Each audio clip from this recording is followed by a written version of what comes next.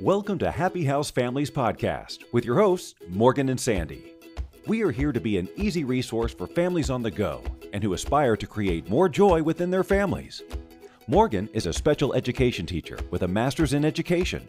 Sandy is a consultant who also has her master's in education and has worked with families for over 20 years. Both of your hosts have a vast experience working with neurotypical and neurodiverse children. Welcome to the show.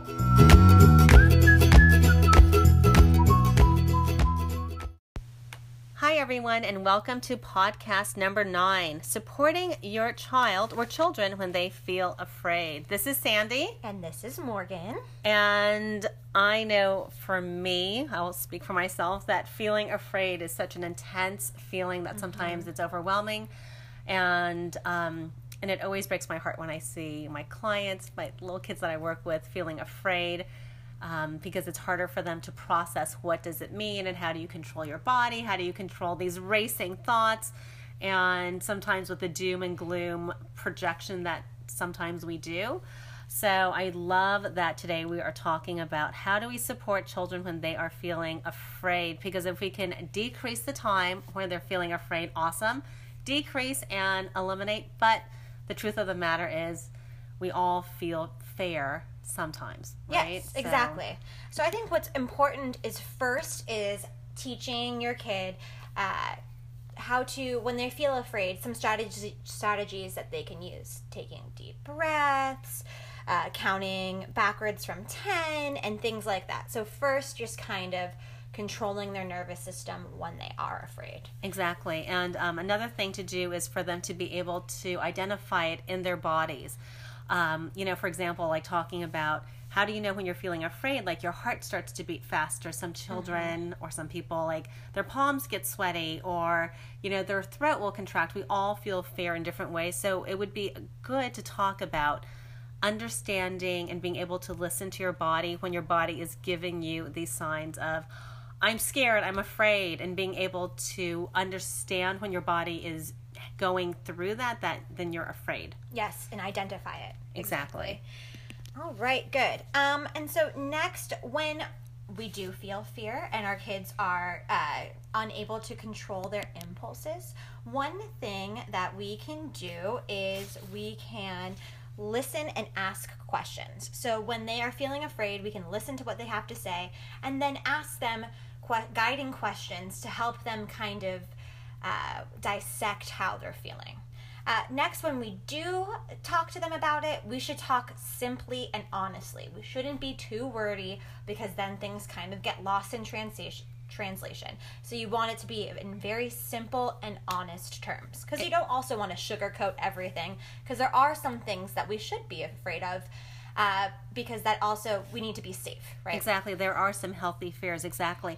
And also another reason not to be too wordy when you're talking to your child at that time is just think about yourself. When you are in the state of fear or panic or being scared, we can't process things as well. So if there's a lot of dialogue, it's just harder to process, and then that sometimes will cause more discomfort and more frustration.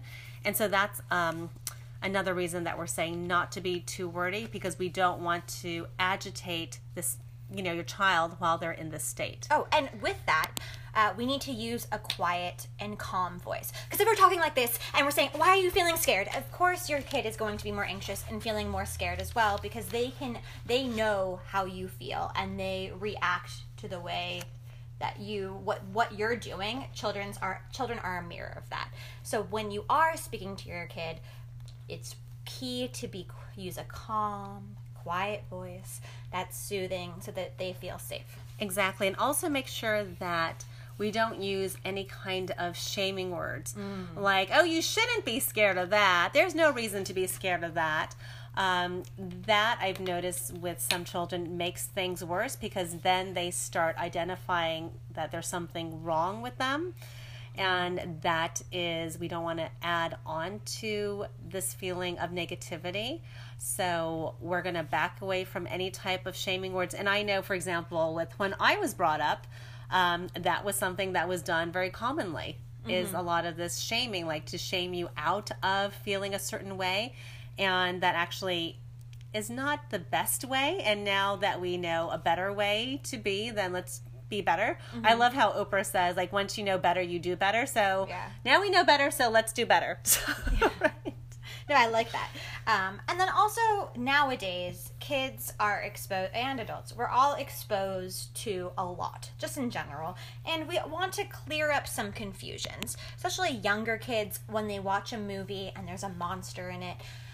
They might be afraid to go to bed that night, right? So you want to clear up that this was a make-believe story, this is not real life, or something that is real, like if they see something on the news, you want to comfort them and also clarify where it's happening and that it's not going to happen to them and things of that nature. Exactly. I noticed recently with one of the preteens I'm working with, he was watching vampire movies. Oh. And that really became a source of fear for him. And he really needed to, and this was not okay. His older brother also told him that vampires were real and egged him on because his older brother thought it was funny. And the parents didn't realize that was what happened. So making sure that you do distinguish reality versus non-reality is so important. So for example, if you're going to watch something ahead of time, make sure that you do explain that it's not real, it's pretend, it's make-believe. So I just really want to emphasize that just because I do see this alive and well with my clients. Yes. Another thing that's really important is to put fears in perspective, because there are certain things that you're going to be fearful of, but it's really important to make sure that we put it in perspective and that we realize that every single time you go outside, you're not going to get kidnapped and things like that. Like, you really just want to have open, honest conversations with your kids so that they don't run too high on anxiety. Exactly. And then so with that said, it's also very important to teach your children safety issues and safety awareness. And then you could even say, we are going to keep ourselves safe, and these are rules that keep us safe. And so what I've noticed is when children know what the rules are of keeping themselves safe, then they're less anxious and they're less afraid because they know they have the tools of what to do when X, Y, or Z happens. Mm-hmm. Yeah. So having that safety talk is so crucial. I recently had a girl who was afraid of the idea of her house catching on fire. So her family sat down and they talked about a whole fire plan, and that really actually calmed her fear of her house catching on fire. Uh-huh. So actually speaking to your child's fear and coming up with a concrete plan is so helpful. Yeah, I mean, even at school, now we're having active shooter drills, right? Because as we all know, that's just mass shootings are happening more and more, and it is something that is scary, and it is something that is valid to be afraid of. And so right now, schools have these safety plans, and so it is actually helping kids kind of feel more in control because they have the tools, they know what to do if something bad were to happen. All right. Next, with that being said, we also want to help children focus on the positive, that there is so much good in the world. We want them to make sure they don't feel alone, and that there are so many good things that are happening. Exactly. Like, one of the things that I recommend is kind of like a gratitude journal, but you can just verbally say it out loud, like what you're grateful for, and actually go into why you're grateful for it. So, for example, instead of saying, I'm grateful for having a house, or I'm grateful for having a home or an apartment, whatever it is, you can actually go into it deeper. I'm grateful to have a home that keeps me warm when it's raining outside. I'm grateful to have a home to come back to at the end of the day where I can be with my family. So actually go into the why you are grateful for what it is that you are naming actually enhances that experience. Mm-hmm. So if you can come up with what you're grateful for and come up with 5 to 10 reasons as to why you're grateful, it actually makes that process a lot more powerful. Oh, that's very good. I like that. Another strategy that we like to use is to read books or show TV shows that deal with fear. There are some, if you just Google, I like to do this in my classroom, it's kind of episodes about fear, and then there'll be like an Arthur episode, so you know it's appropriate for kids, or things of that nature. Educational programs. And there's a lot of social stories and books too that you can read with your child so that they can help process feeling afraid. Exactly. And then the next one sounds like an obvious one, but needs to be said. Also, just be available for when your child is feeling afraid and anxious. This would be the time to, if you have to like call your friend back later, do that. Like, this is something that does need, I would say, immediate attention when your child is feeling afraid. So that is a priority. So make sure that you are available so they know that they can come to you immediately. If they're not, for example, if you guys aren't in the same place, like if you're at work, have your child be able to contact you in some way, like text message, phone call, email, something, so that they feel a connection to you.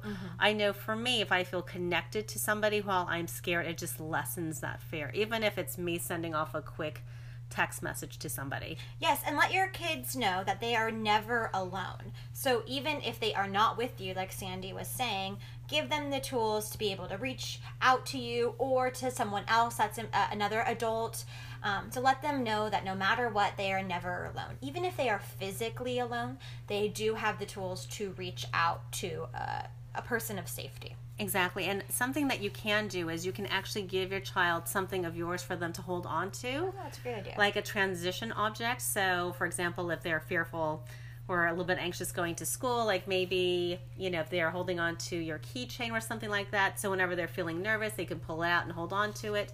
I have one little girl who has a necklace that she and her mom went out and they bought a special necklace, so whenever she's feeling a little bit nervous or scared at school, she'll hold on to her necklace, and it reminds her that her mom is always close, because her mom says every time you hold on to the necklace, you know that mommy knows that you're thinking of her. So she does that as a way of self-calming and also just feeling connected. That's very sweet. I like that. Another important thing to do is to keep the lines of communication open between home and school. So I know nowadays the schools are texting parents, or they have do those phone call blasts, and with technology now it's really easy to kind of keep in contact with the school, but it's always good to kind of check in. I know back to school night is upon us, or maybe just has happened, just to see what the safety protocols are too, so that you are aware of what happens during certain drills and things of that nature.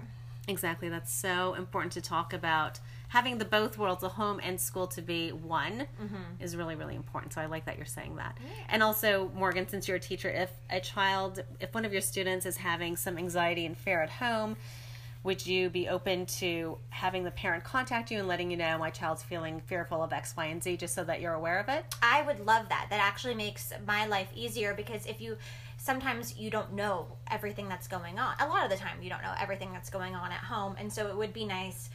And it also answers questions for educators, like, oh, this is why they're distracted. Oh, this is why they're maybe being a little bit more isolated, so that we can better assist them as well. And that goes for the school.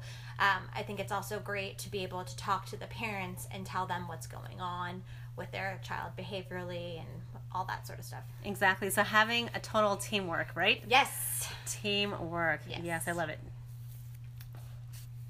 All right, so next, which is super important, is monitoring what they're watching on TV and the video games, because there is so much violence. The last thing that our kids need is to be exposed to more violence and to more horror. And so it's really, really important to monitor what they're watching, kind of just look at the TV shows. There's a lot of parental controls. I know they have it on Netflix and different things on the TV where it's super easy. You don't even have to buy anything. It's already set up there. You just have to find it. And what's really key are the video games. I mean, some of these video games are unbelievably graphic, and they're really just not appropriate for kids. Exactly. I've seen some of them, and I didn't have any of this growing up. No. It's a lot. It is a lot. It's a lot to process, especially for your subconscious mind, because your subconscious mind can't tell what's real, what's not real. And we just want to make sure that we're not creating an issue that doesn't need to be there. Yes. And something else that I want to talk about is that encouraging healthy play. So I know when I give my students free time, I have rules where they're not allowed to have play weapons, or and things of that nature, because I don't like any violence, because I don't want that to create more fear.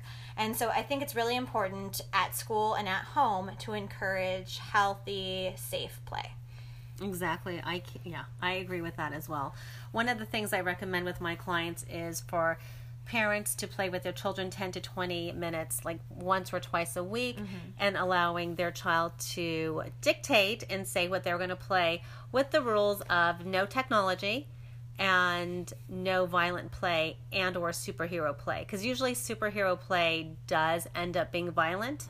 So that is the rule that I use as well. And and children are able to do this. I know sometimes people think, well, that's what's happening. There is a lot of violent play, and guess what? Your child is able to also participate with other kinds of play, and if they need help with it, then you can definitely model that for them. Yes, and there's also activities that they can do to kind of get that out of their system. Like, I think it's great for kids to be enrolled in karate and things of that nature. That doesn't mean that they're violent, but they do get to learn those strategies too.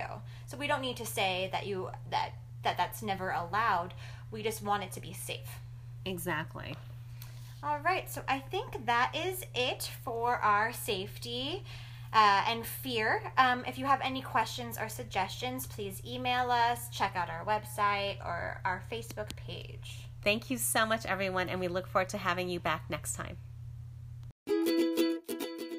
Thank you for listening. To contact Sandy and Morgan, check out happyhousefamilies.com or email at happyhousefamilies@gmail.com. Don't forget to check out their Facebook page to join the community. If you like the podcast, be sure to rate us. It helps the show be discovered more easily and help more people.